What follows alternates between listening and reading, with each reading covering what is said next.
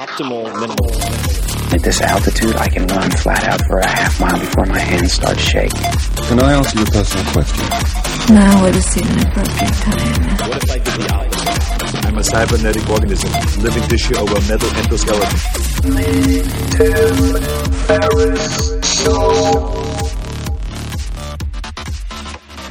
This episode is brought to you by Athletic Greens. I get asked all the time what I would take if I could only take one supplement. The answer is invariably Athletic Greens. I view it as all-in-one nutritional insurance. I recommended it, in fact, in the 4-Hour Body. This is more than 10 years ago, and I did not get paid to do so. With approximately 75 vitamins, minerals, and whole food-sourced ingredients, you'd be very hard-pressed to find a more nutrient-dense and comprehensive formula on the market. It has multivitamins, multi-mineral greens complex, probiotics and prebiotics for gut health, an immunity formula, digestive enzymes, adaptogens, and much more. I usually take it once or twice a day just to make sure I've covered my bases if I missed anything I'm not aware of. Of course, I focus on nutrient-dense meals to begin with. That's the basis. But Athletic Greens makes it easy to get a lot of nutrition when whole foods aren't readily available. From travel packets, I always have them in my bag when I'm zipping around. Right now, Athletic Greens is giving my audience a special offer on top of their all-in-one formula, which is a free vitamin D supplement and 5 free travel packs with your first subscription purchase. Many of us are deficient in vitamin D. I've found that true for myself, which is usually produced in our bodies from sun exposure. So adding a vitamin D supplement to your daily routine is a great option for additional immune support. Support your immunity, gut health, and energy by visiting athleticgreens.com/TFS. You'll receive up to a year's supply of vitamin D and 5 free travel packs with your subscription. Again, that's athleticgreens.com/TFS, as in Tim Ferriss Show. athleticgreens.com/TFS. With LinkedIn Jobs, we tap into a network of more than 1 billion professionals to help you find quality professionals quickly and easily for any role you need. Marketing wizards? Found them. Software engineers? Found. That project manager I could never seem to hire? And found. LinkedIn Jobs quickly matches your roles with candidates with the right skills and experience. In fact, 86% of small businesses get a qualified candidate within 24 hours. Post your first job for free and get started at linkedin.com/acquire. That's linkedin.com/acquire. Terms and conditions apply. BJ, welcome to the show. Thanks for having me here. It's very cool. Yeah, I appreciate it. And we are sitting in Venice at my friend's house, Devin and his friend Travis Brewer, who's on American Ninja Warrior. So we have this incredible workout facility to my right, I guess, in the garage. But you do not, you work in Venice, but you live about an hour away. I live over an hour away. So I've been getting into podcasts. I actually enjoy, I was telling you on the way in, I enjoy getting to see this other part of town because LA is really like several different cities. And I've never really known the West Side. So it's worth it to me, at least for now, to spend that hour. And listening to podcasts on the drive, it's really like an extra hour of reading a day. Do you have any particular go-to podcasts at the moment? I just started getting into yours. What else do I like? I love this podcast called The Great Debates. It's a comedy, I'm not familiar comedy with that. debate podcast. People really at the top of their intelligence. Two Harvard friends of mine who are, very well educated, erudite comedy writers, just going at the most trivial and bizarre topics. One topic was, it would be cool if the Pope had an affair with Maura Tierney. And one of them took the side. The Catholic Church needs this sort of, jolt and rebranding. And the other person saying, what's the point of an institution like this? So it's like that. Debate Club. I mean, it's... Yeah. And then there's one, Intelligence Squared, which is sort of like the serious debate. The serious version of that. Yeah. The serious version of the comedy version of the serious thing. And that's been really interesting too. For those of you wondering what the whining is, it's not BJ. That's Molly, my dog. You mentioned 2 Harvard friends or fellow Harvard graduates. I have a question about Harvard, and you're a Princeton guy. I went to the lesser known with the P, but it seems like there is a rich history of people coming to Hollywood from Harvard that you don't associate with, say, Yale. Or maybe so, but I haven't come across it as much, or other Ivies. Why is that? Because it seems to go back quite a ways. I mean, my family at one point knew Henry Beard, who then helped create National Lampoon. Yeah. And it just seems to go way, way back. And I'd love to hear why that is. I really don't know. The main correlation that I am familiar with is the Harvard Lampoon, which is a really one-of-a-kind comedy magazine that has its own spectacular castle building in the middle of prime real estate in Harvard Square. William Randolph Hearst funded this incredibly bizarre and exciting old building, and that has fostered a lot of intelligent people trying to get into this building / magazine / party house. And those people sort of train each other really, I wouldn't quite say viciously, but really rigorously about comedy. This joke doesn't progress. This joke is predictable. And it's very rare that you'll get 19-year-olds being hard on funny 18-year-olds year after year. And so I think that is a training system that is unlike just about anything else you'd be exposed to at that age. So that has led to a lot of people falling in love with and becoming very good at comedy writing, which is, a real building block of entertainment that can be put to use. So a lot of people have traditionally graduated the Harvard Lampoon and gone on to write for The Simpsons or Saturday Night Live, or many, many other shows. And I think once you see graduates do that, you kind of think, oh, maybe I could do that. A big advantage, I think, of going to a fancy school, or my dad, who did not go to a fancy school but is a writer, a lot of people ask me, oh, did you have those advantages? Yes, of course, to an extent, but I find the biggest advantage is just not thinking that it's a crazy idea to try to be a comedy writer or to try to be a writer. Many people waste years working as a lawyer, working, whatever they do that they think of as a more reasonable choice before they finally get the courage to write. So I think that the huge advantage is, if you have the talent, no matter where you are, if you believe that it's a reasonable choice of action, you're extremely fortunate. And that I think is a main advantage of going to Harvard. It doesn't seem crazy. Right. I mean, you have these historical case studies of people who've done exactly what you might fantasize about doing. Right. And the rigor and the training is very interesting to me, because I was the graphics editor at the Princeton Tiger. So, the satire magazine, cartoons, illustrations, that was my department. And I wanted that job partially because Jim Lee, who's sort of an iconic hero in the comic book world for me, had that previous post at Princeton. And I found a bunch of his drawings actually that did when he was shit-faced drunk after, going to a party on Nassau Street. But that's a separate story. The approach really was do something funny. And there wasn't a lot of structure. I mean, there was feedback if something sucked, obviously, or just didn't get any type of laughs whatsoever. But where did that structure develop? I mean, did people come back from, say, industry and help instill that in some way? Or did it just develop organically among the students? The career path of it? Oh, no, I mean being hard on, say, underclassmen and looking at whether something progresses or not, et cetera. Yeah. Well, I imagine that was simply imitative of other, rigorous extracurriculars at a school like that, where, the ski club or, rowing or the Harvard Crimson newspaper, whatever, probably it's more inherited from that, because a lot of people want to do these activities, and you limit it to the people that you feel, and it's an incredibly subjective practice, but are the most talented at comedy writing. And so you put them through, well, can you do this? Can you do that? And you have to write a number of pieces in order to get on the staff. So I think that, everything at a place like that is very competitive.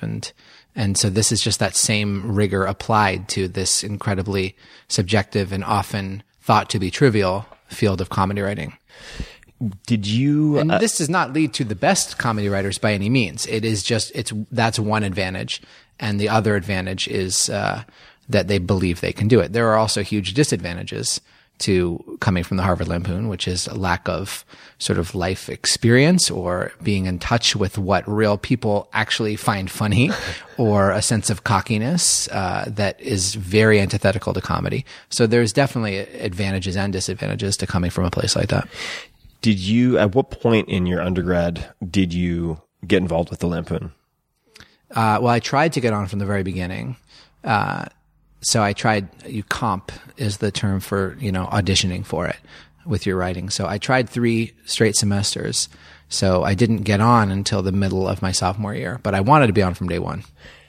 What do you think changed between your first attempts and getting accepted? How did you improve, or was it just dumb luck? I have no idea. I probably just improved because I was older and had been doing it longer, but it's also incredibly subjective. If I had not gotten on, I had vowed to never try again and decided those people didn't know what the fuck they were talking about. And then I did get on, and actually I did keep a healthy sense of this is not the be all end all, but it's so subjective. How does, when you then did, writing after college, well, actually, let's not, hit fast forward too quickly, although I'm happy to jump around. The next step after graduating, what happened in the year after graduation? Well, I have a sort of bizarre, sort of course of events, and what it has in common with everyone else is that everyone who gets a job in show business, they have a story that's not replicable. That's the one constant, ironically. So what happened was one of my main extracurriculars at Harvard was I put on a show called The BJ Show with another kid named BJ who was like a campus celebrity. He was like a reality show star before reality because he had stowed away on a plane to visit his family for Thanksgiving. This is before 9/11, so it wasn't quite as bad, but it's still, it made the papers. Harvard student stows away on plane. He was the guy from the plane, and so I saw an opportunity here, to hitch my fame to his, and we put on this to get attached, show. To get the plane guy attached to. Yeah, project. It's like, I have the same name as the guy who was on the plane. Maybe we should do something together. So we put on the show, and I got, some of my comedy friends, and we wrote this it was a variety show. It was a variety show and parody of a variety show called The BJ Show.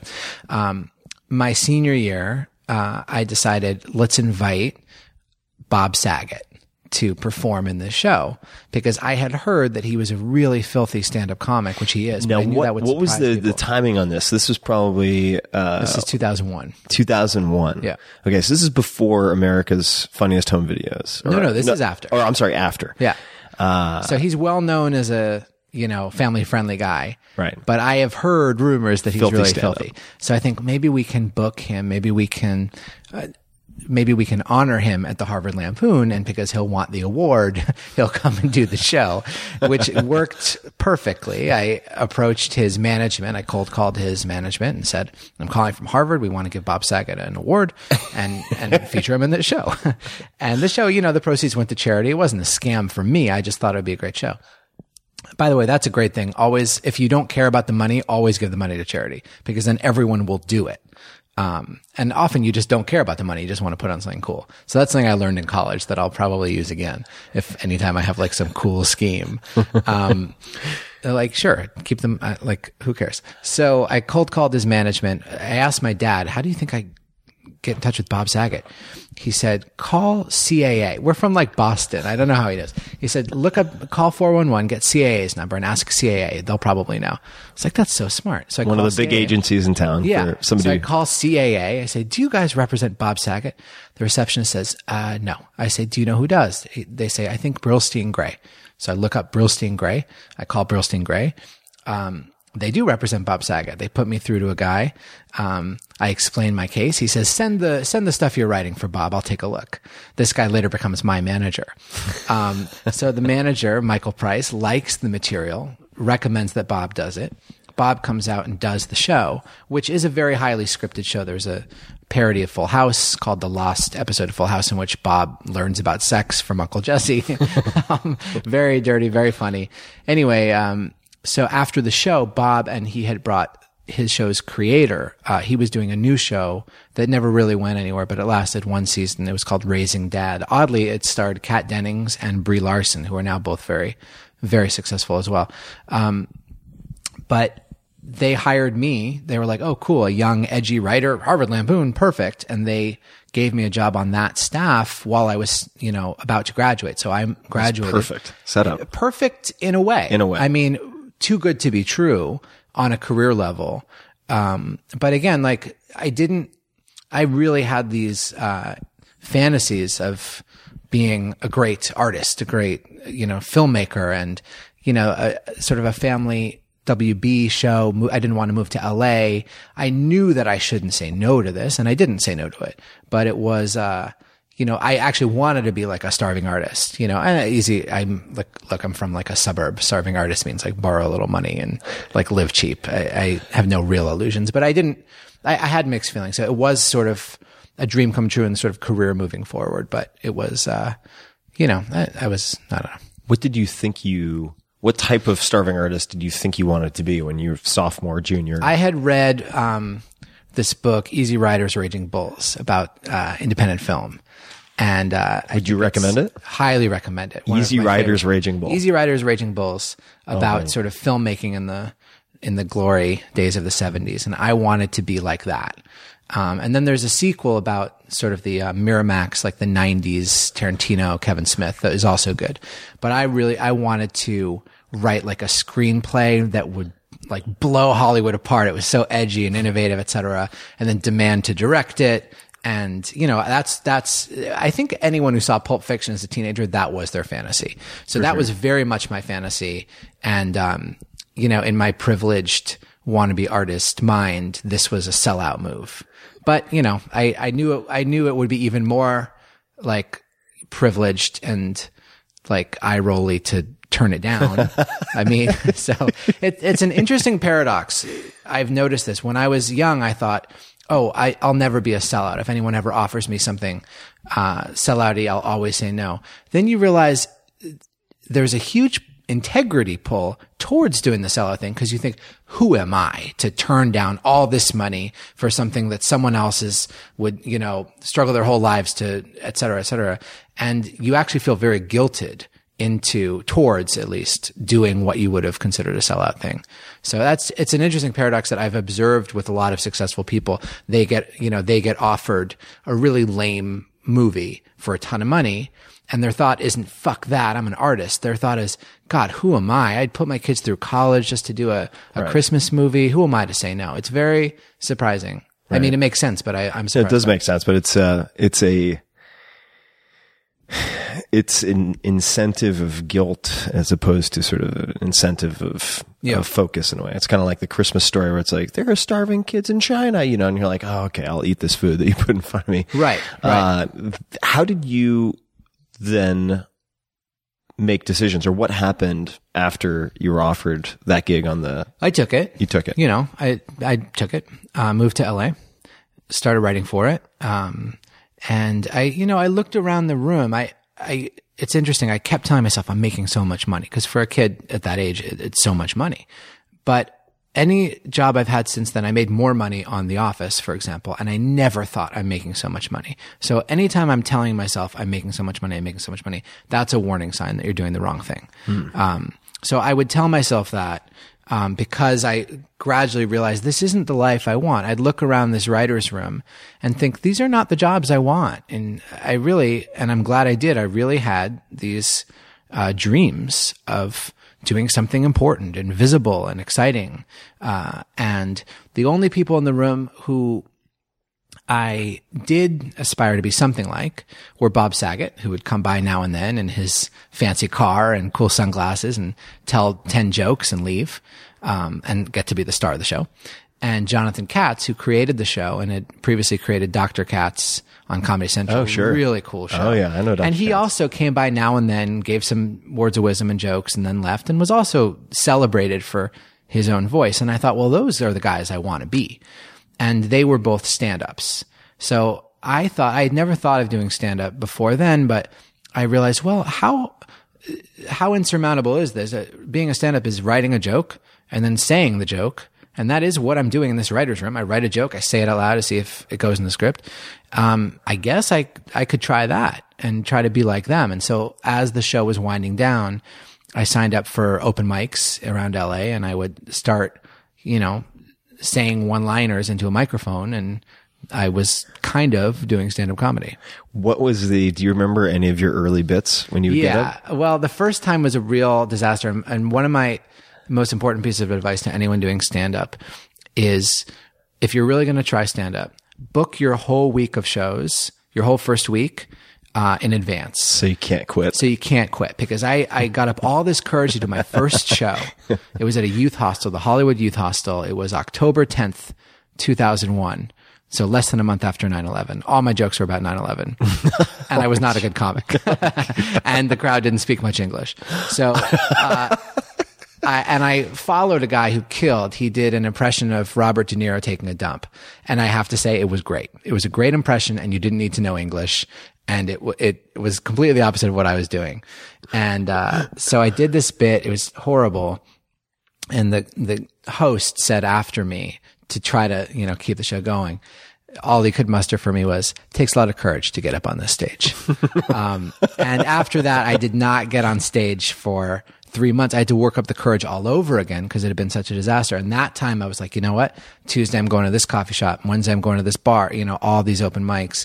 And, the first night back I did pretty well. And the second night I didn't do well, but you can't make each night a referendum on whether or not you should be doing it. You just have to do a bunch.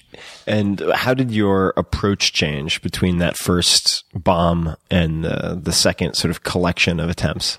It was really, it was exactly that. It was the idea that I'm going to really do this night after night, and I will evolve the act. And, I was really bad for a while. But, let's say you do 20 jokes and 3 of them get pity laughs. Well, those are the 3 you keep.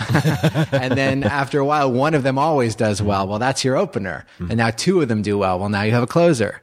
And, you sense, oh, okay, when I do this kind of joke, it does well. And, it evolves that way. And, what did your parents do? You mentioned your dad wrote. He wrote some memoirs, or ghost wrote some memoirs for some big people, right? Yeah. I mean, what are some sample? The biggest one he did was Lee Iacocca. The biggest and first one he did. He also did the memoirs of Nancy Reagan, of Tip O'Neill, Magic Johnson, which was very exciting for me. He worked with Tim Russert on 2 books, and George Stephanopoulos. So a lot of political people on both sides of the spectrum, and a lot of just eclectic business leaders, various people. What did your mom do? My mom is a teacher now. She's done a bunch of things though. She's also kind of an eclectic career. What did they think of your move to not startups? That comes a little later. Stand up, similar sounding word. How'd they feel about that? What were the conversations like? Yeah, I think they thought I wasn't very good. My dad also is the co-editor of a couple humor books that are very good. The Big Book of Jewish Humor and the Big Book of New American Humor. And my family, comedy's a big deal to us. They watch Seinfeld every night. Seinfeld and Key and Peele are the only things my parents watch, which I think is very good taste. So, I think they kind of they definitely supported me writing. I'd studied literature at Harvard. My dad's a writer. There was nothing, again, huge advantage for me that my parents thought writing was like a solid job, and then stand up was where they were okay, get it out of your system. This is not you, but whatever. They never said this to me, but in retrospect, it's it's the same thing on stage when the audience is laughing and then you say something off the cuff and you get a huge laugh and you realize, oh, they weren't even laughing before. My parents were supportive. And then they really supported something different. And you're like, okay, so you were not, okay, you were just being polite. Fair enough. And, so that was the sort of But they were slow. They're supportive people. They came around and, they supported The Office, what happened between that startup, I really want to say startup. This is why I'm taking a break from startups, because I'm just completely brainwashed.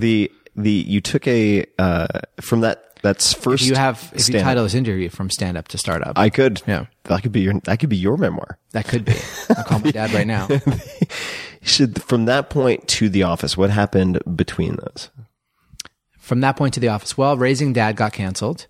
I continued doing stand-up. I ran out of all the money that I had saved on my big money year in about, a year and a half, 2 years of doing open mics and, gradually getting better to the point where at the end of after a year and a half, which is a long time when you are a kid from the suburbs. It's a long time. It's a long time, but compared to most stand-ups, you know, I got very lucky, of course, but it did feel like a very long time, because I had been working.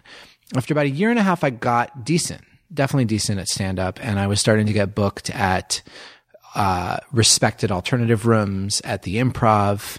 And, you know, there's a lot of people in Hollywood that are always looking for anyone half promising to sign or to put on showcases. And I was becoming that comic that people would say, oh, there's a new guy. He's pretty good. You know, that kind of guy. And at the end of that, the end of that sort of 2-year stretch, a lot of things kind of happened at once. I got cast on the show Punk'd. Sure. I replaced Dax Shepard as the new guy, which I thought that's what I'll be famous for the rest of my life. I'm the guy from Punk'd. So I did pranks on Hilary Duff and Usher and people like that. Incredibly fun. And I got booked on Conan. I got booked on Comedy Central. Was the Usher prank? I have a vague memory of this. Was this when his brother was set up to steal jewelry? And then I tell him, Usher handled that so well. He was great. And then I tell Usher, you know, we can let this go if you record a radio ad for our store and do this rap that I wrote. They wrote a really funny rap, and I have to rap this to Usher. It was so hard to keep a straight face. And one of the brilliant touches the writers have put in is that in the rap, Usher refers to himself as Ice. And then I apologize that we originally wrote this for Vanilla Ice, who passed. So I got to do really funny, clever things. And around this time, I was on a showcase, a stand-up showcase for a network. And, you know, now I'd booked Punk'd and stuff like that. And that's when Greg Daniels, who was creating The American Office, saw me and thought, he was already looking for people that could write and act. And my jokes were very clearly like, you know, clever writing. They weren't like a raw personality or anything. So he thought, oh, maybe you can do, and I had a writing job. Maybe you could be a writer actor, which at the time was a very experimental idea. Yeah, I was going to ask you why he was looking for that. Because he had worked at Saturday Night Live, and he had a good experience where it was a small gang of people who were kind of writing their own things. And also the British office had been a small, you know, Ricky Gervais had written so much of it. So he was totally right. Let's not have a corporate feeling show with a writing staff and a cast. Let's cast kind of funny people who can kind of do it as a little unit. And what was the very beginning of The Office like for you? The beginning of The Office was very exciting, creatively especially, because it was not thought to be a show that now I got to feel like that starving artist, like, you know, the actual integrity. This was not considered a show with any chance for success. It was a very drab, there's no laugh track, there's no colors, it's bleak, it's not a pretty cast, the jokes are very slow and dry, and it's a remake of a British show that, you know, NBC had a track record of disastrous remakes. So it was a 6-episode mid-season order. You know, it was it was just a pilot order. And then we squeaked into 6 episodes. So the beginning was, you know, but it was the people working on it were brilliant. Steve Carell's improvisations and Greg Daniels' sort of joke pitches and story outlines. And, you know, pretty soon this very lean writing staff of Mindy Kaling and Paul Lieberstein, who played Toby on the show, and a bunch of other, you know, real Larry Wilmore, who now hosts the nightly show on Comedy Central, you know, real lean group. And, you know, so creatively it was extremely exciting. And then it was bizarre when it became successful, because we had come to think of it as the show that for the rest of our lives, we'd meet 1 or 2 comedy fans who were like, that's a classic. You know, that's what we were going for like Mr. Show, like cult status. And when did you feel the tipping point? Or was there a particular event or moment or time when you're like, holy shit, this thing is actually going to be successful or is successful? The beginning of the second season, it was around December, I think. So we'd been out for like over a year, but only a few episodes. And they moved us from, 2 things happened. They moved us from Tuesday to Thursday, which I felt was very important because now, you know, the night you're on doesn't matter so much in the DVR era. But back then, my theory was that you wouldn't want to watch a show about an office at the beginning of your work week. Like, it's not funny on Tuesday. Sounds like a fair assumption. It's funny on Thursday. It's almost over.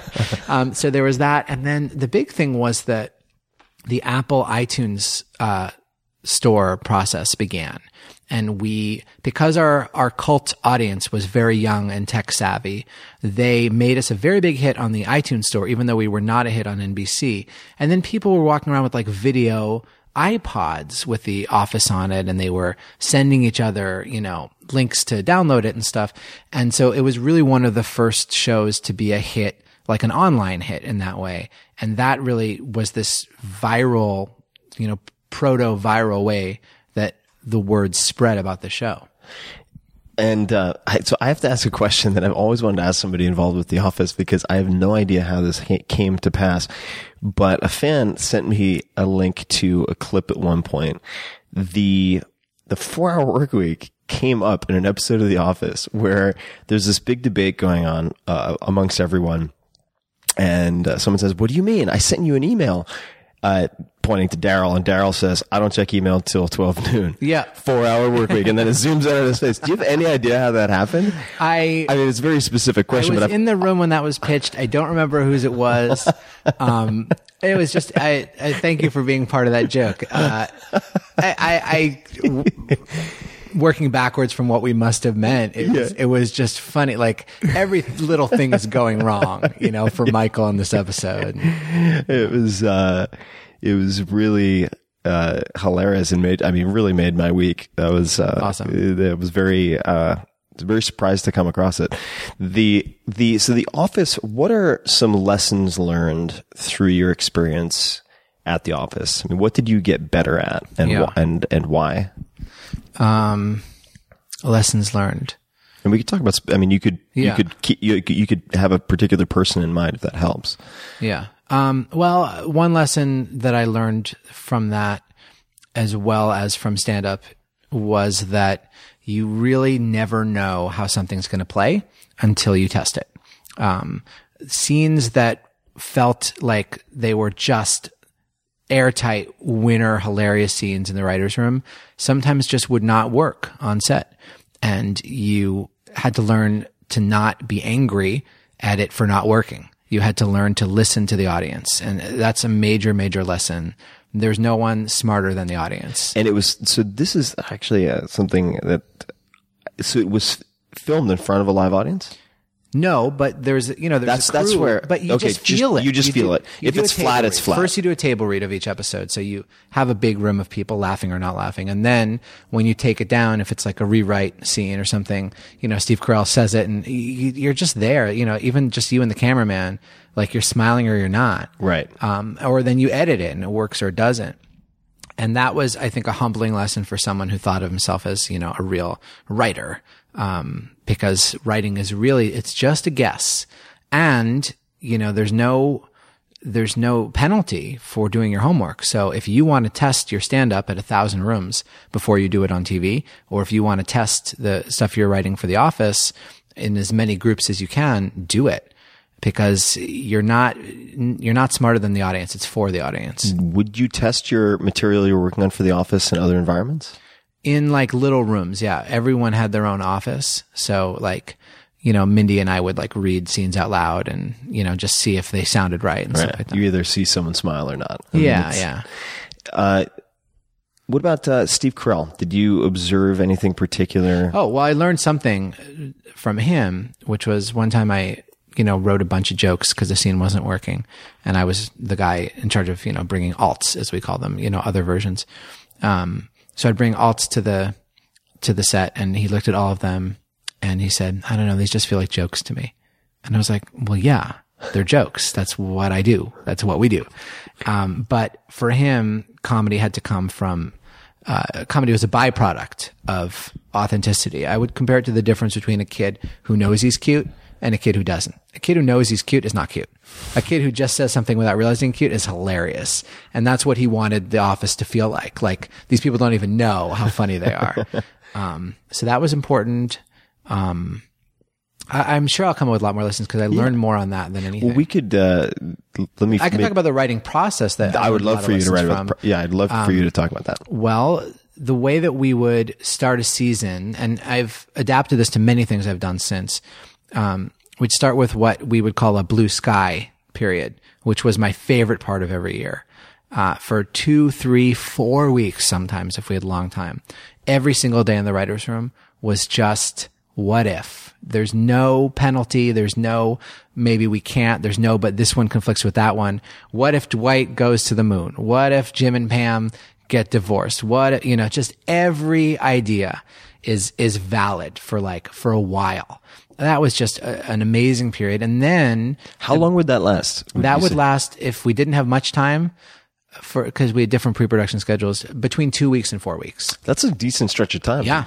And was there structure to the what ifs? Like, was there somebody on a whiteboard taking down the favorites? Yeah, a little bit, but it was sort of improvised day to day. Like the showrunner would say, all right, we don't have anything for Dwight, or like, how about everyone split up and come up with 10 ideas for Ryan, or let's come up with more ensemble stories. There would be sort of a leadership that way.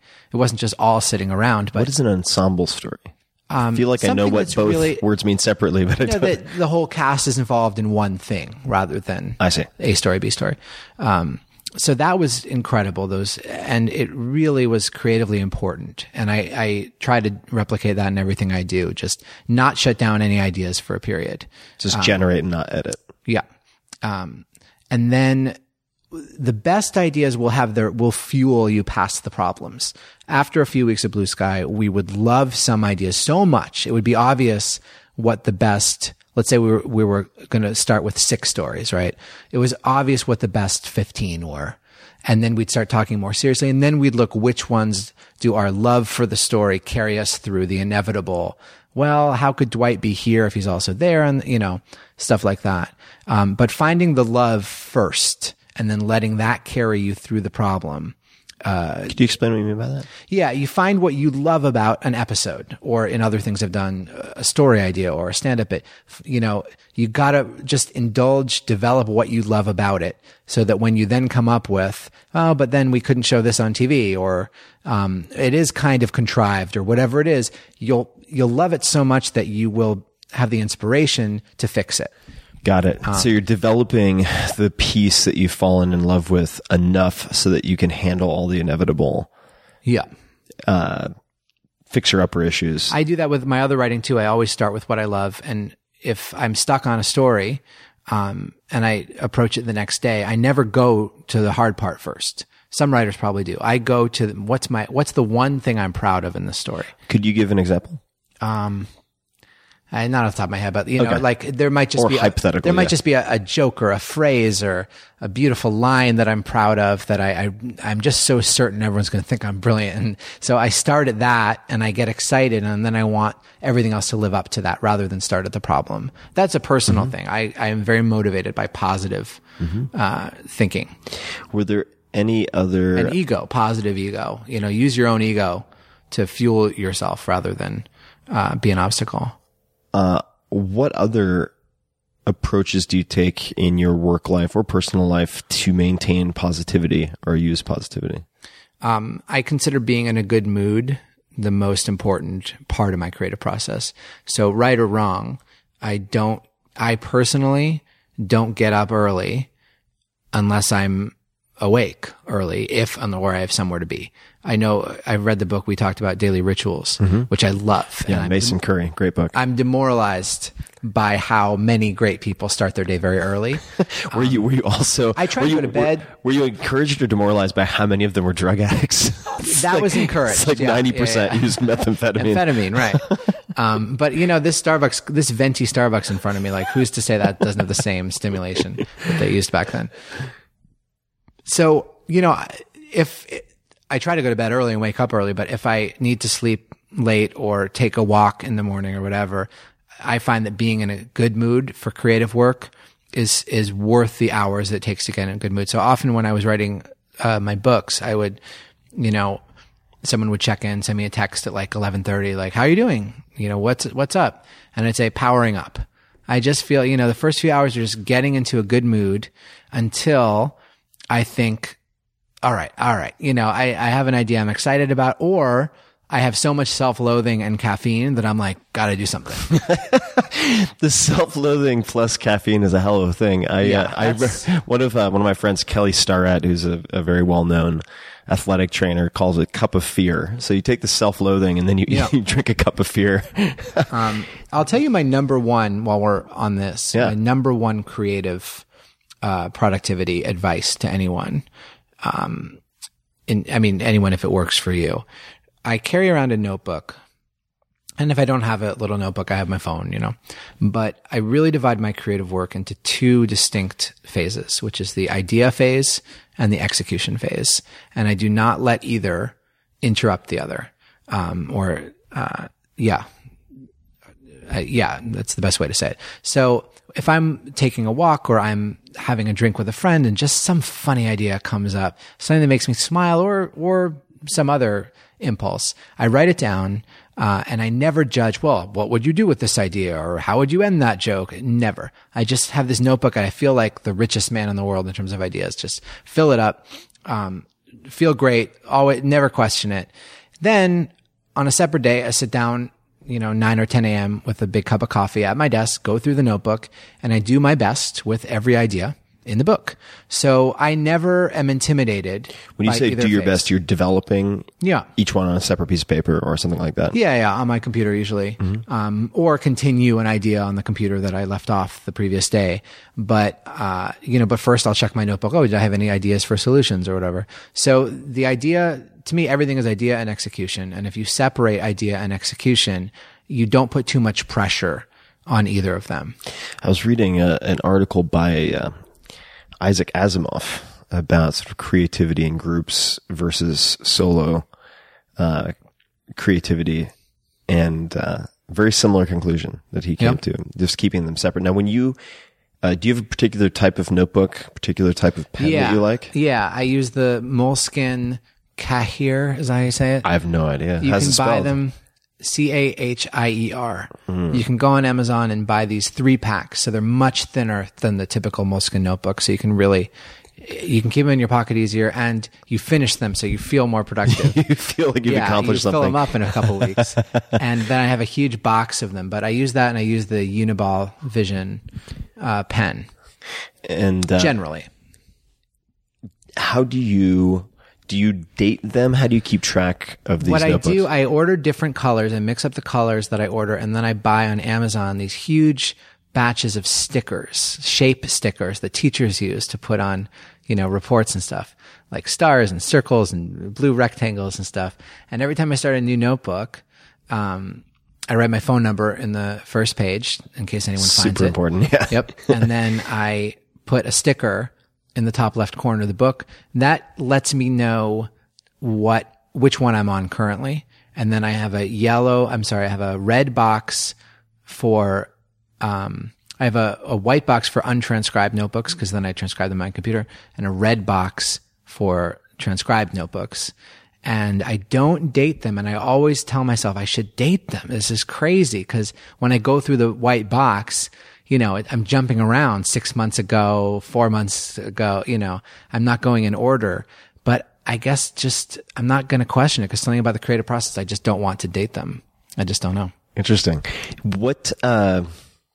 Maybe that would create some bias against older material. For the same reason that I take dates on my blog posts and I moved them from the top as a small italicized line at the bottom, and my traffic jumped like 20-30% because people are no longer biased against older material. That's very interesting. That's something on the list up too. We keep an eye on. And we're going to talk a lot about lists. Not trying to rush you. No. We're going to get there.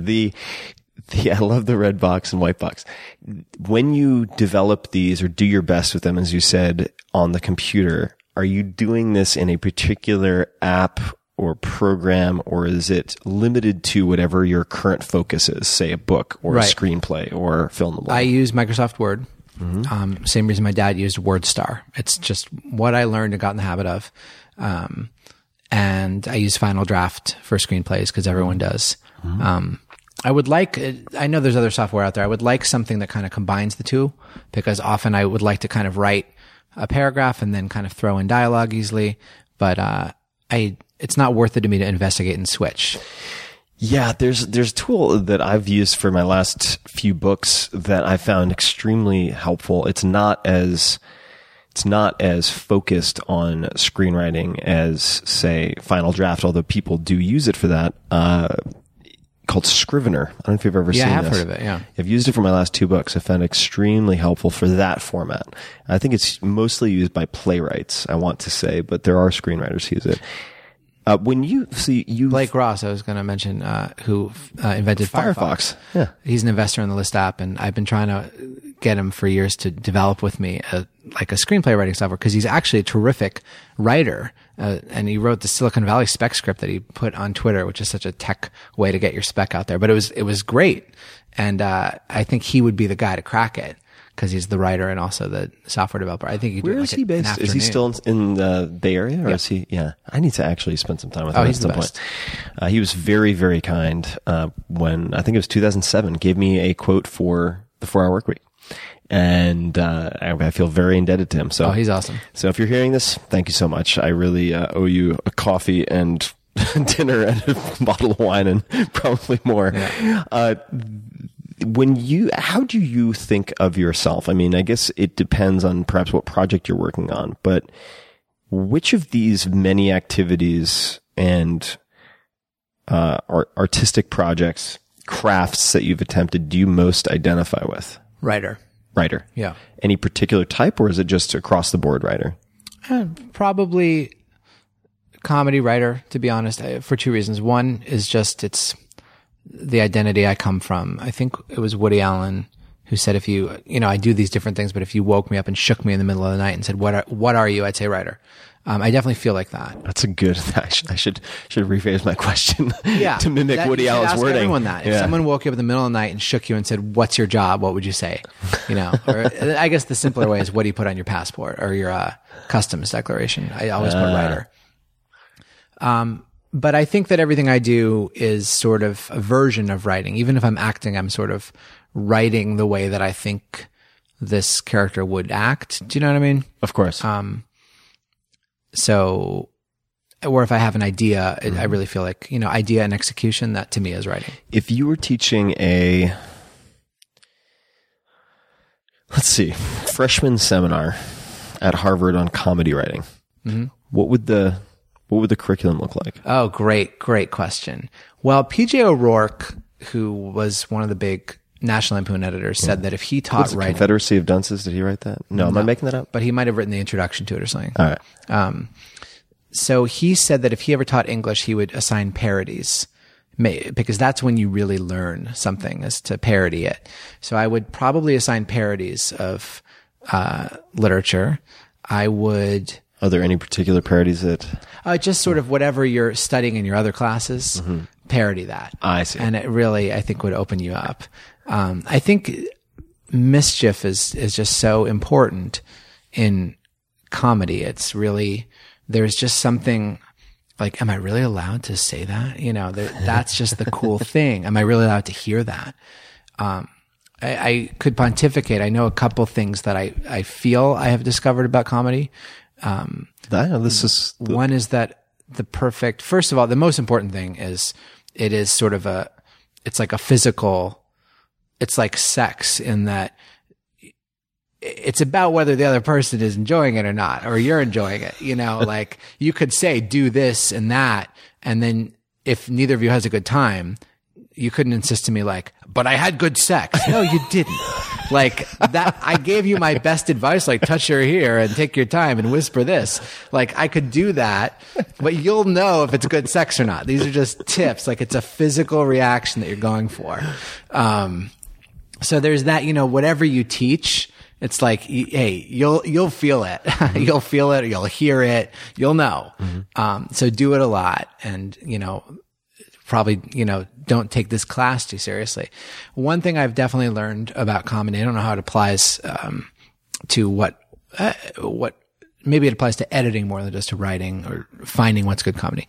But I believe that a good comedy operates the exact same way a good mystery operates, which is the punchline should be something that was right in front of your face the whole time, and you never would have put your finger on it. It's like the red doorknobs in The Sixth Sense. Red doorknob. Yeah, exactly. Of course, he was dead the whole time. Like, how did I not get that? That excitement, that elation, or like it was the butler, it was the narrator, whatever it was. That's the best comedy. When someone points out something, you're like, oh my God, that was so obvious. I never would have gotten it. Another thing is that observations are really the currency of comedy. Anything you do, if you observe something that touches a chord with somebody and that has not been expressed right, you can turn that into a movie, you can turn that into a plot, you can turn that into a one-liner. But anytime you observe something that a good new observation, that's what fuels 99% of comedy. And the other 1% is just people falling down or whatever. And are there any particular comics or comedy writers who are very good in your mind at the red doorknob effect? So hitting you with punchlines that have kind of been there all along, but they do a good. Well, Aziz Ansari has a bit about marriage that I find brilliant. I think it was 1 or 2 specials ago on Netflix where he's like, if we invented marriage now, if no one had heard of marriage and you proposed it to a girl, you would freak her out beyond belief. I want to vow that we'll never, ever sleep with anyone else. And I want, rings on our fingers to symbolize it. And I want a priest to be there and everyone we've ever met. And there'll be a ceremony. It'll be in the newspaper. That is so funny to me because it's completely true. Never would have noticed it. Louis C.K. is brilliant at pointing the stuff out, saying things that is kind of how you felt, but you never would have thought of it. But even, an abstract one-liner comic like Zach Galifianakis, who I tried to see whenever I could when I moved to LA, even those are like, right, that phrase could mean that, or why, even that is an observation, even if it's just about language. That's true, right. Like 24-hour banking, who has time for that? The Stephen Wright kind of approach. It's like, right. You could look at it that way. You know who's really, really good at that is, now that I'm getting sort of a finer feel for what you meant is, I suppose perhaps the majority of really good stand-up comics are good at this. I don't know, but, why am I blank? Dimitri Martin. Oh, yeah. Dimitri Martin is really good at the wordplay. Mm-hmm. So you mentioned movies. We've mentioned List App a few times, and I feel like we should dig into that because my next question would be related to, and maybe by means of example, we can get into List App. I was going to ask you, for screenwriters, what would your curriculum look like? And you put up a list recently, and maybe you can explain the app as well, but you put up a list of some of your favorite movies. So you had Adaptation, you had Naked Gun down towards the bottom, and bottom of the top 5, though. Yeah, it's the top 5. It was Adaptation, Ferris Bueller's Day Off, Pulp Fiction, Casablanca, The Naked Gun. This is just personal. Just if I were really going to die tomorrow and they said you could play a couple, I'm not trying to impress anybody. It's not film history. It's just me. Now, would those films correspond to the 5 screenplays that you would suggest people read if you were assigning them? Yeah, probably. Probably the writing is front and center for all of them. Now Adaptation is brilliant because it breaks all the rules and comments on all the rules. So maybe I wouldn't teach that first. That's sort of like. Also, if anybody says, I want to be a writer, at least for me, I would say, watch that movie. Yeah, I'll talk you out of it. Yeah. It's just like, I could really use a donut. God, I'm so hungry. Yeah. Like that. But, I guess all of these movies break the form. And maybe that's why, Casablanca probably, I don't know enough about film history, but it probably broke the form. Now it is the form. So maybe I would, but there are weird things in that. Pulp Fiction obviously completely breaks the form chronologically. Ferris Bueller, he narrates the movie to camera. The Naked Gun is just, they'll do anything for a laugh. I guess that's kind of formal in a way. Adaptation, completely commenting on itself. Maybe I think one lesson in all of that is, it's not about the rules. It's about you and the audience, anything that you do. So this is maybe out of left field a little bit. Have you seen Memento? Yeah. Did you enjoy that movie? I thought it was okay. So when I saw it, I really enjoyed it. But a lot of people hold that up as an example of a movie that broke the rules where it didn't work. It was trying too hard to break the rules or something like that. I think it's if I were Nolan, and that was my first big movie, I'd be very proud that I got everyone's attention. It's extremely clever as an idea. And if that's enough to give you pleasure watching it, or if that's enough to get your attention to watch it and then you get pleasure watching it, I agree. The premise is fantastically clever. I just wasn't personally especially moved watching the story. And, he's so big, it won't matter if I criticize him, but I have a real problem with the Chris Nolan worship in cinema. I think that's a screenplay. That's a writer I would never teach if I were teaching screenwriting. Why is that? Says the guy who's never written a screenplay. Because a movie should be a pleasurable experience. That is my one sentence answer. And I find his movies cold and formal. And I find his demeanor as a public director cold and formal. And please don't make this the headline of your podcast. But if someone listens all the way here, they can see it. Everyone has opinions. But I find his movies completely unpleasurable. Exclusive to TMZ. Yeah, and I feel that the formality has conned people into reverence when in fact no one was smiling at any of these Batman movies that everyone gave such acclaim to, and no one was smiling at Inception, and no one understood Interstellar. I am a well-educated guy. I have a real interest in science. I write screen stories for a living, and I could not follow this. So who is following this? A movie should be entertaining you and inviting you in. So that's a screenwriter I would not teach. Got it. How did you get into tech and why tech? I find tech, and again, this is sort of the formal rules of anything. First of all, tech is the best field at being the first to tell you that there are no rules. It's about what you make and how people respond to it, which I really love. And I think tech is leading the way for entertainment, and you realize, everything is about, very soon on the Apple TV, you'll be able to say the MIDI project and you won't have any idea what network it's on. It's all about whether Mindy Kaling, full disclosure, a good friend of mine, it's all about whether Mindy Kaling has made a good show, gotten the budget, gotten the cast, convinced them to do it. That's a big deal. And made it well. That's a very big deal. And gotten enough publicity for it that you are curious about it, but that's it. And there has been a lot of bullshit in terms of what night is it on and what's the competition like and how is it, and who picked it up and why and who funded it and how much do they get and is it going to make syndication?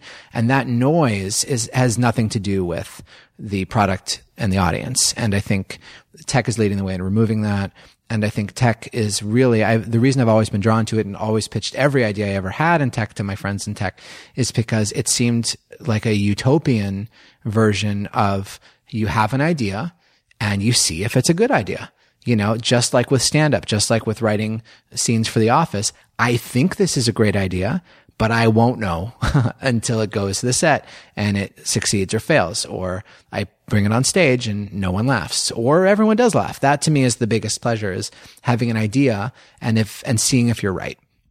And so tech seemed to me you could have a huge idea and it could be right. Whereas in other fields, a huge idea, you need to be at a huge scale to even try it out.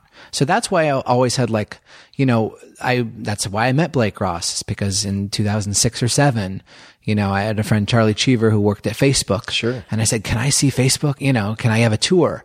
And I would cultivate these friendships, and these guys, to me, that was, I think, what a lot of people looked at show business in the world I was in and thought, that's so creative. I would look at this world and think, wow, you can have an idea, and then if it works, it works. That's so beautiful.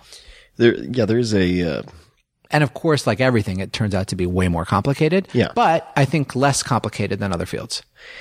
And less and less complicated from the standpoint of testing ideas, right? Because you have cheaper and cheaper rentable infrastructure, whether it's Amazon Web Services or otherwise. You have a global talent market where you can use people remotely or locally or in some distributed fashion, like Automatic, which I advise, the guys who do WordPress.com and whatnot. I mean, they have 400 plus people who are all distributed. And then you have the Kickstarters and other means of funding that weren't available 5-10 years ago. So if you had an idea for a store 20 years ago, you really put your whole life on hold to pursue that, a compromise of that idea for a store. Yep. And now you can make that store. Yeah, you can do it in an afternoon and then see how it goes. So can you describe then what it is that you're working on right now? So this is, I've tried to get you on, and I know we'll get you on when we have the Android. This is the List app, and it's as simple as it sounds. It's li.st is our domain. So eventually when we have web, we'll probably just want to be known as List. But it's really that simple, and we aim to be that universal, just a place for lists socially. So that my original idea was we all have these lists in our phones, in our notebooks, in our minds of what are the good restaurants in LA, et cetera. I wish I could see those lists on the phones or whatever of the people I care about, or occasionally a celebrity or a publication that I would turn to for this type of thing. And I wanted a place. It seemed so simple to me. Why hasn't it been done? I thought a place where you could put these lists and everyone would put them, and then you could search them and read them. And that is essentially what we built. So in this case, I think I'm right. I'm not saying I'm a genius or anything at all. It seemed like this was something worth testing. And if you do it right and someone shows you an idea and you say, oh, not that, but yes, that. And like anything else, the most important thing is who you partner with. And so I knew I didn't know this field, and I hired a company to make screenshots, because everyone I pitched this to treated me the way I would treat them. If a tech person pitched me a good idea for a TV show, I'd say, that sounds like a good idea.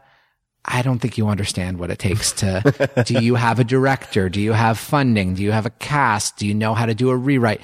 No, it's just an idea. Shouldn't someone make, so that's how they treated me. And I thought, well, I need to show that I'm serious and that it would be good. So I asked friend after friend, do you know anyone who could make mock-ups for me? So I hired this great company called Two Toasters in New York. Yeah. And apparently it's named after, coincidentally, an Office reference where Stanley ends up with two toasters because he bought one for Phyllis's wedding. But I didn't know that when I didn't even remember the reference when I met them. So I drew up, I'm not a good artist, but I drew very simple, again, this is not anything innovative. I drew up what a list would look like, very similar to Twitter, to Instagram, to Tumblr, a very, vertical feed of lists, and how you'd search for them and how you'd add a suggestion to someone else's and how you'd compose. And I asked, can you make, sort of a nice mock-up of each of these main screens? So I paid them to make them. And then I would walk around when I tell people the idea and they'd say, yeah, it sounds good. I'd show them and they would try to tap and they couldn't because it was just a mock-up. And that's how I knew, okay, they want to be using this. I showed them that I'm serious. They know what it feels like to want to see the next screen. And then the guy at Two Toasters, Simon, said, I host a tech breakfast in New York once a month. I was going to be in town for that tech breakfast. So I went to it, talked to everyone. I'd say about 49% of the people were way too nice to me because I was a celebrity. About 49% of the people were way too hard on me because I was a celebrity and what am I doing here?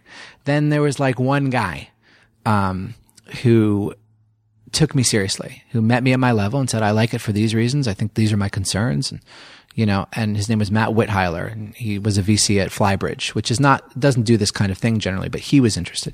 So I asked if I could have lunch with him. I almost canceled. I was hungover. I'm like, what am I doing? I'm here to do press for a TV show, and why am I pursuing this crazy tech thing? Like everyone wants to do a startup. I almost canceled, but I didn't. I show up to meet him, and he says, I know the co-founder for you. I don't think you can get him, but it's worth a try. I've been trying to convince this guy to leave his job forever.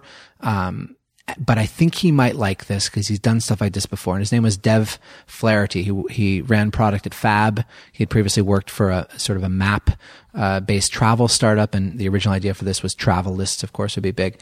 So I said, let me try. I was leaving the next day. I emailed Dev, had dinner with him at the Ace Hotel in New York, the Breslin, and we sat down. Lots right of away. fatty food. Yeah, right away. I was like, I'm doing with this guy, or I'm not doing it. You know, we wore the exact same watch, an IWC Pilot. So like a nice, simple watch with great design, great classic design. We ordered a bullet bourbon, each of us. So we have the same taste, you know, and just like Matt Whitheiler, he was hard on the idea and respected the idea, asking all the right questions. And he could talk, and his wife was a television writer, and he was interested in what I was interested in. And tellingly, he was a Parks and Recreation fan, but not an Office fan. So he liked the kinds of things I liked, but he was not impressed by me, my celebrity. He heard I was somebody, but, you know, he didn't care. He cared about Ron Swanson. So, you know, he was like adjacent. It was the perfect match. And, he said, Lena, let me think about it. And then his wife kept getting up for jobs in, Hallie Gross, is a fantastic writer.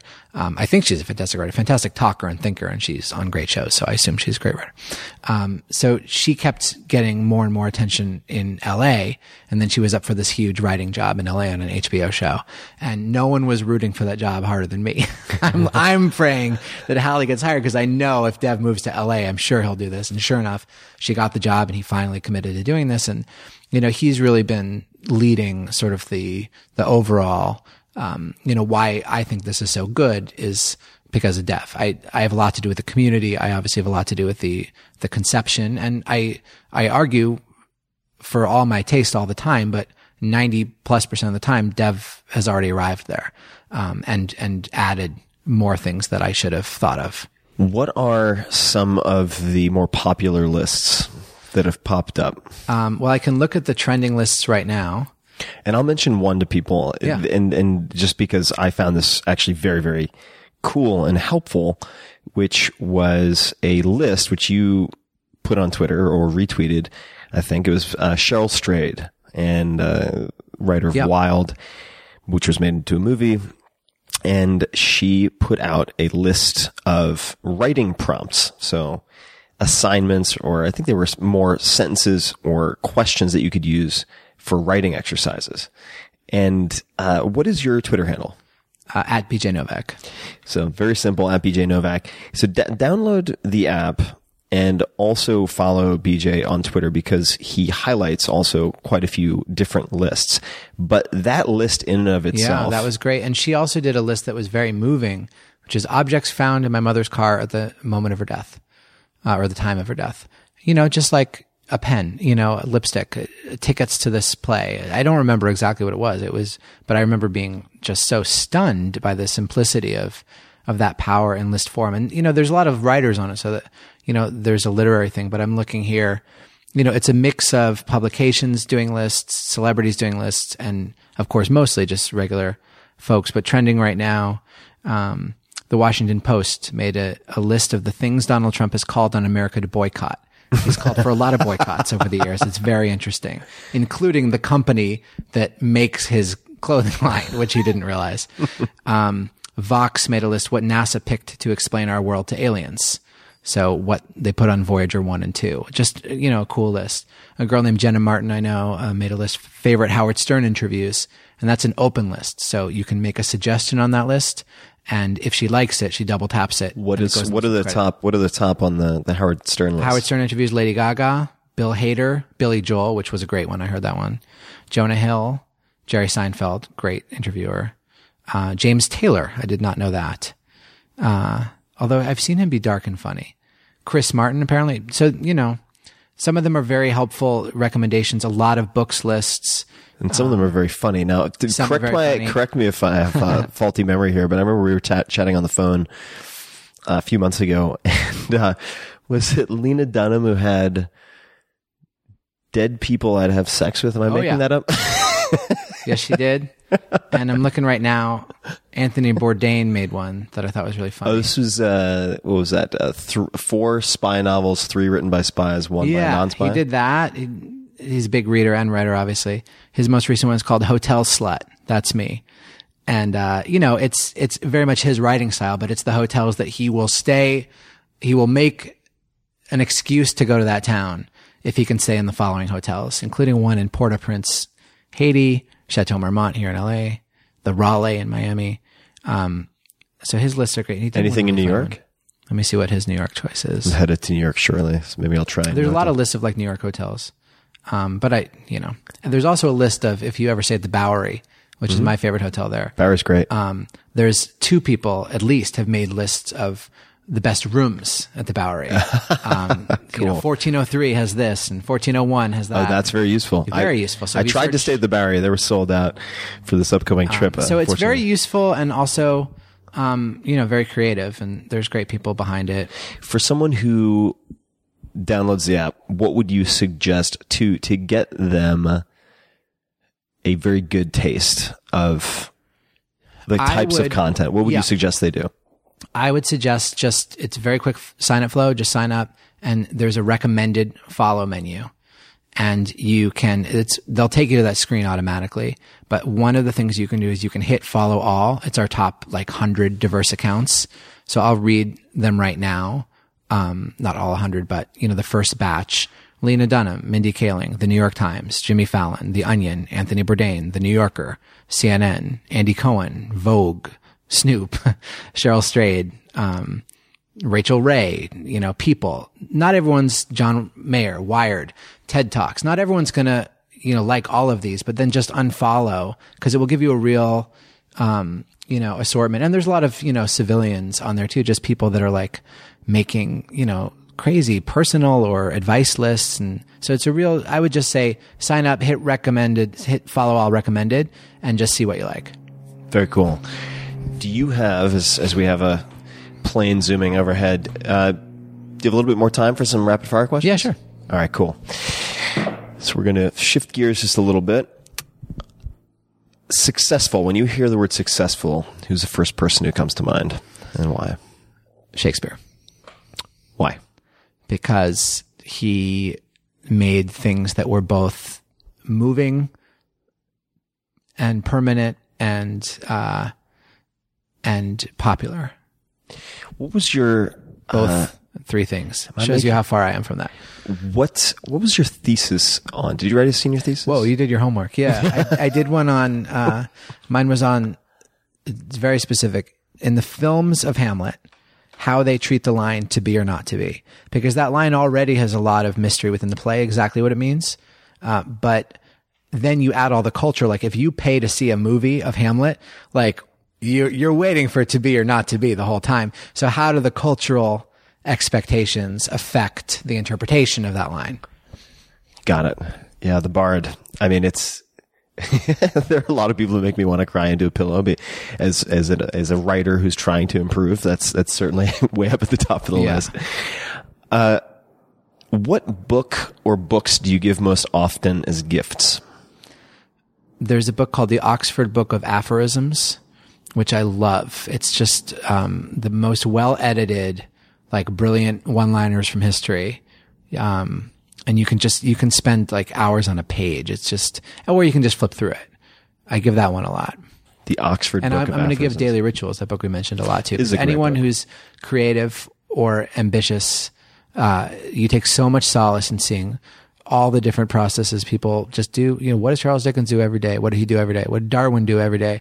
What did Steve Jobs do every day? It's just so reassuring to see everyone's got their own system. And it also is very reassuring to see how dysfunctional so many of them are. Yes.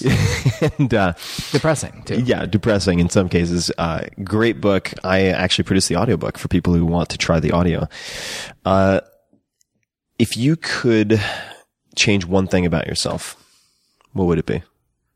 I'd love to be great looking. You're not a bad-looking I'm guy. not terrible looking, thank you. But, I look at James Franco and he does all the things he does. And I'm like, man. James Franco. Well, look at his brother. They're like... No, I'm saying... It's a handsome family. Tim, if I could have whatever I wanted, yeah. I could lie and say, I'd be better at empathy. No, I'd be like fucking awesome looking. And, then I would like... if you're James Franco, you can do anything. And people are like, well, it's pretty interesting. Like anything. And I wish I had that extra level. I'm just answering. No, I appreciate the honesty. Fucking awesome. This is good. Do you have any bad habits that you're currently working on? Yeah, of course. I zone out. Any conversation, I'm not holding a microphone. I zone out easily. I just love daydreaming, and I think it's so indulgent in a good way to the creative process, but then you get used to that indulgence when someone else deserves your attention. So I try to be better at that. How do you go about trying to become better at that? It's just a conscious decision not to zone out? Good question. I don't have a process yet.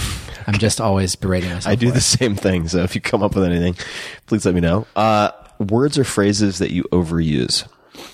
Pretty. That's my one. Really? I hate it. I started trying to fix it by saying... But do you use it as an adverb or an adjective? How do you use it? Adverb. See, I use it as an adjective. Oh, okay. But I don't mind using it. Okay. Yeah, I say, that's pretty interesting. Oh, that's pretty, right. That's pretty. And I tried to fix it at one point by forcing myself to say fucking afterwards. So I'd say, that's pretty fucking interesting. Yeah, that's pretty fucking smart. And eventually it short-circuited it for a while. It's definitely, I overuse like, which is so embarrassing because it's not a very masculine word to overuse, but I do. Like as a verb or like as an, I don't even know what it is. It's a stutter, really. Right. Like. I see. Yeah, I see.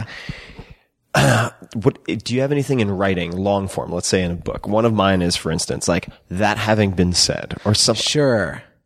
I overwrite a lot and I need to pare it down. Got it. Just I don't too know many any revisions. one phrase, but, no, I mean, I do stuff like that because it sounds, I don't know. It gives extra elegance to a stupid idea.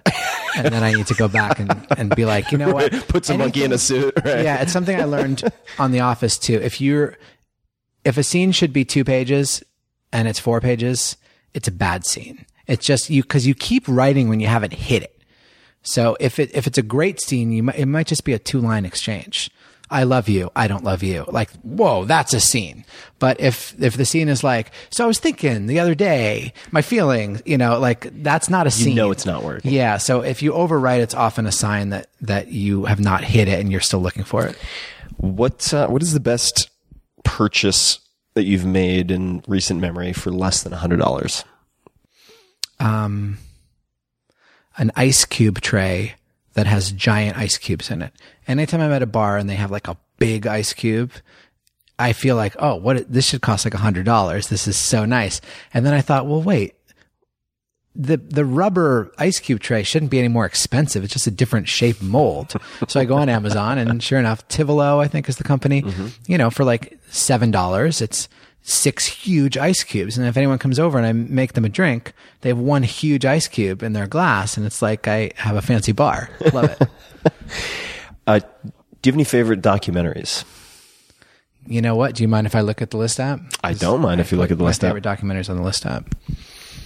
I love documentaries, and I'll buy some time. I'll throw one out. Well, I loved Man on Wire when it came out. Very uniquely put together.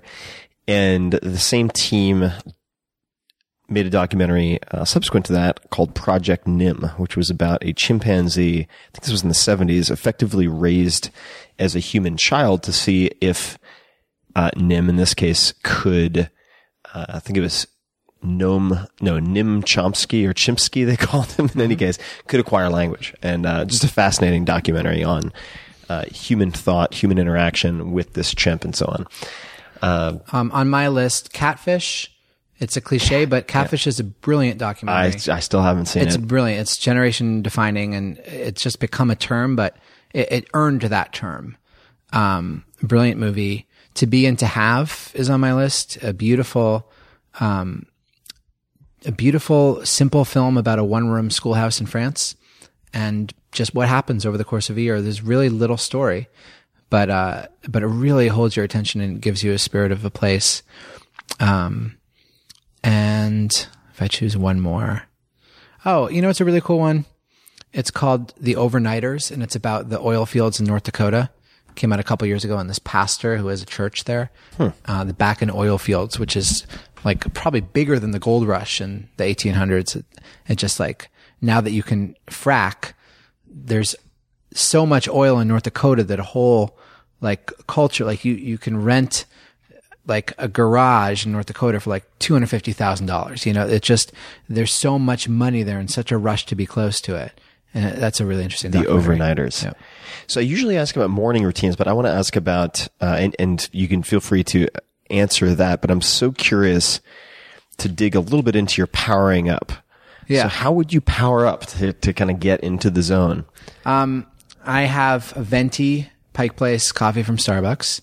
I find that... How is it made? Just black? Yep, black. I find that brewing my own coffee at home is so unpredictable. It's like getting artisanal Tylenol. Like, I want to know what my dose is, Like, you wouldn't be like, I made some Tylenol for you. No, give me 2 Tylenol. So I want a standard dose of caffeine. You want your standard, like, loading dose of caffeine. Yeah. Got it. So I have a venti from Starbucks. Now, when you have it, you mean you purchase, or do you just down the thing like a shot of tequila? I either drive to the Starbucks. No, it takes an hour because I will sometimes read the paper, the Wall Street Journal, or recently the Wall Street Journal, which I find really good, especially on weekends, or the New York Times is my favorite. And, I often usually read that online. And, just emails, and I turn on music. I usually listen to, Morning Becomes Eclectic on KCRW. Morning Becomes Eclectic? Yeah. It's this great show from 9 to 12 every weekday, commercial free, like just cool new music. I also have a list on the app of music that I work to. Mm-hmm. So, and they have a 24-hour station. Do you have another one that you can pull from memory that, Yeah. I will often do Pandora of Early Blues. Which I find good to just, I listen to music, or Sirius XM 35 is like indie music that I like. So you just listen to music. It's just about being in a good mood. I slowly drink that Starbucks. I sometimes take a walk around Runyon Canyon or my neighborhood. Text, email. If there's a book I'm kind of reading, I read a couple chapters. And then eventually I'm just like, all right, like either I'm excited by an idea or it's like 3:30 and I'm like, this powering up turned into lunch, turned into a workout, and I'm like, God damn it. I cleared out my whole day and it's 3:30 and I haven't written anything. Then I just start looking at my files and then I finally get going. So yeah, the power up can have a happy or a sad ending. Is there a particular time of day that you find you tend to do your best writing? For me, it's always been super late night. I don't know why that is. For synthesis, for note taking, for interviewing, I can do that whenever.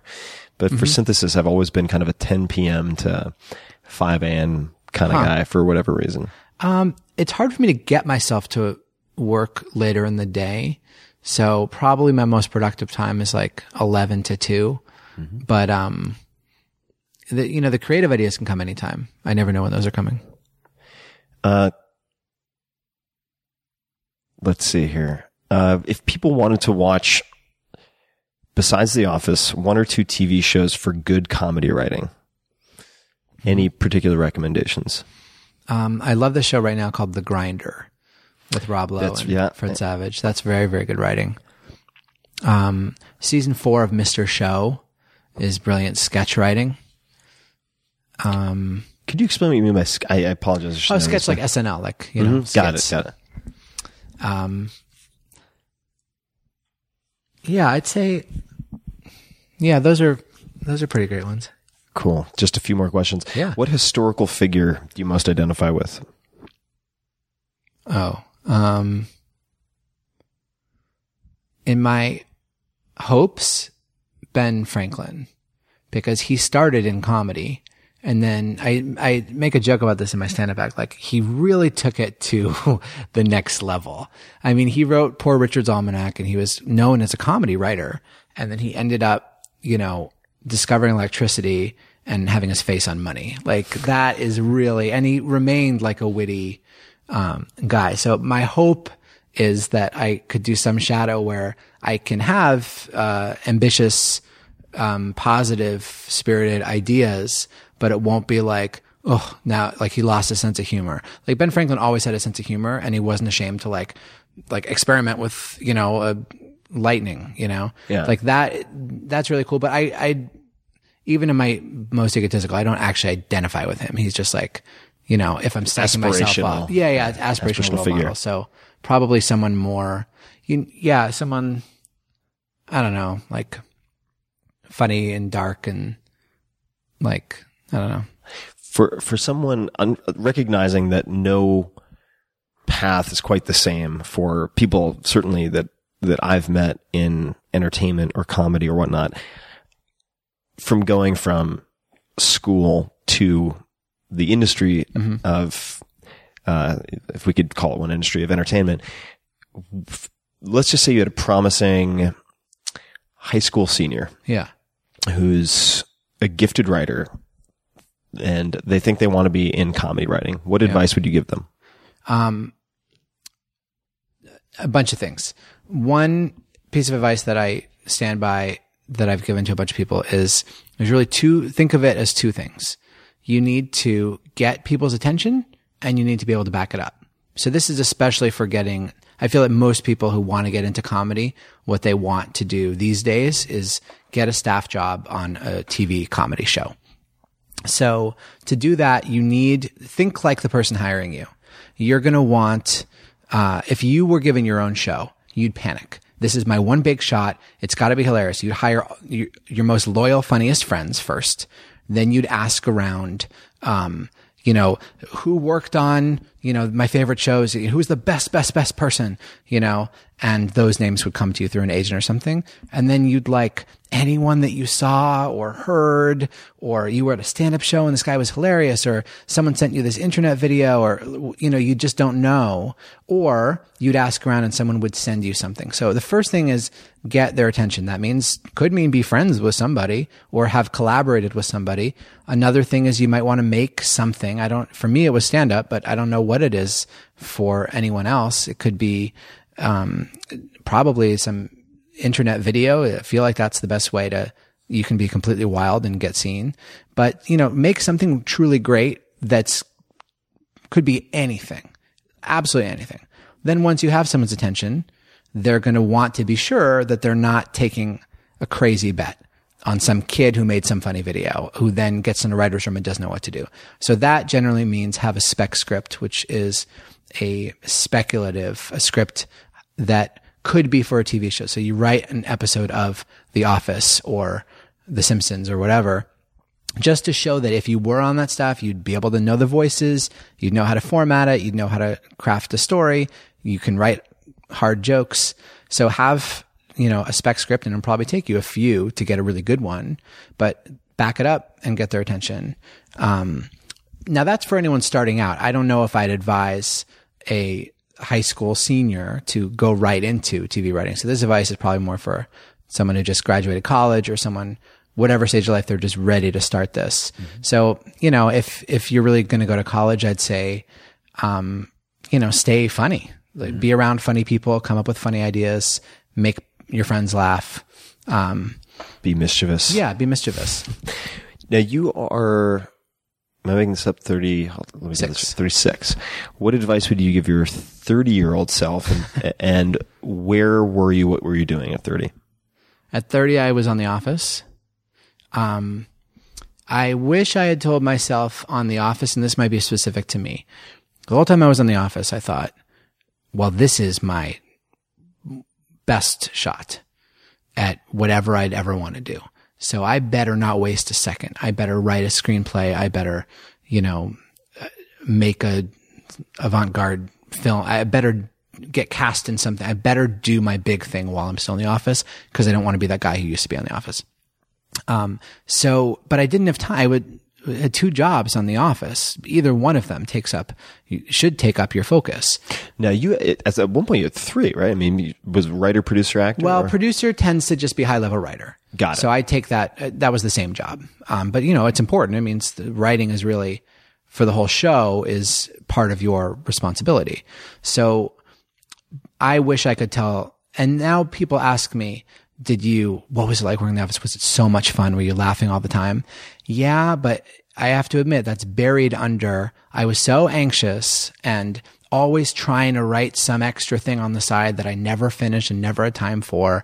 And I really didn't just enjoy this incredible once in a lifetime thing. And as soon as The Office ended, I was talented enough to write a book, and I'm proud of the book. And I made the app, and I worked really hard, and I was able to pull it off. Like, if you can do it, you can do it. You're not really on someone else's schedule ever. And I also tell people all the time, like, if Will Smith isn't in a movie for 3 years, you're not walking around saying, "Where's Will Smith?"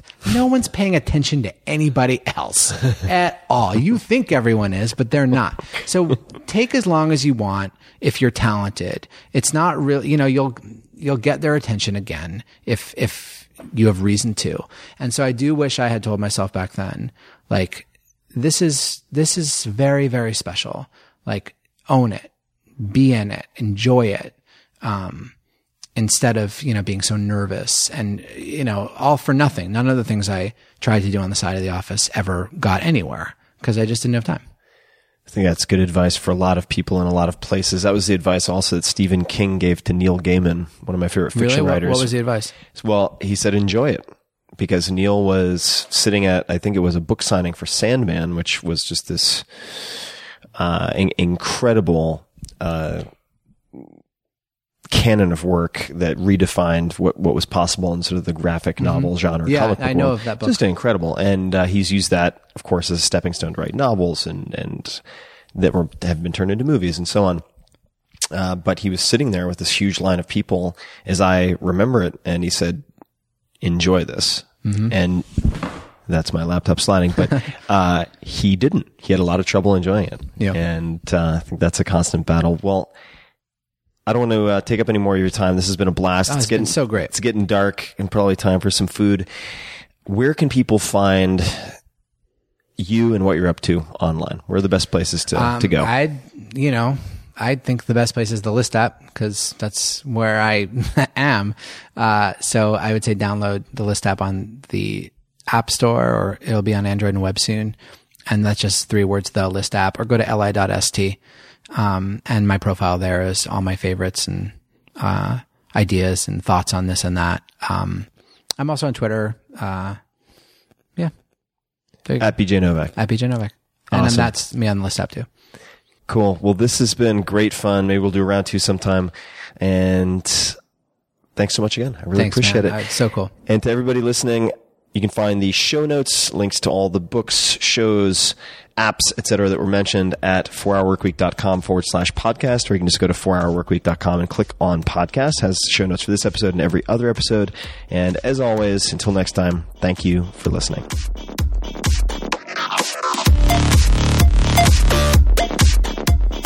Hey guys, this is Tim again. Just a few more things before you take off. Number 1, this is 5 Bullet Friday. Do you want to get a short email from me? Would you enjoy getting a short email from me every Friday that provides a little morsel of fun before the weekend? And 5 Bullet Friday is a very short email where I share the coolest things I've found or that I've been pondering over the week. That could include favorite new albums that I've discovered. It could include gizmos and gadgets and all sorts of weird shit that I've somehow dug up in the world of the esoteric as I do. It could include favorite articles that I've read and that I've shared with my close friends, for instance. And it's very short. It's just a little tiny bite of goodness before you head off for the weekend. So if you want to receive that, check it out.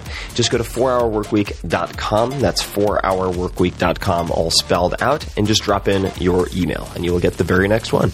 And if you sign up, I hope you enjoy it.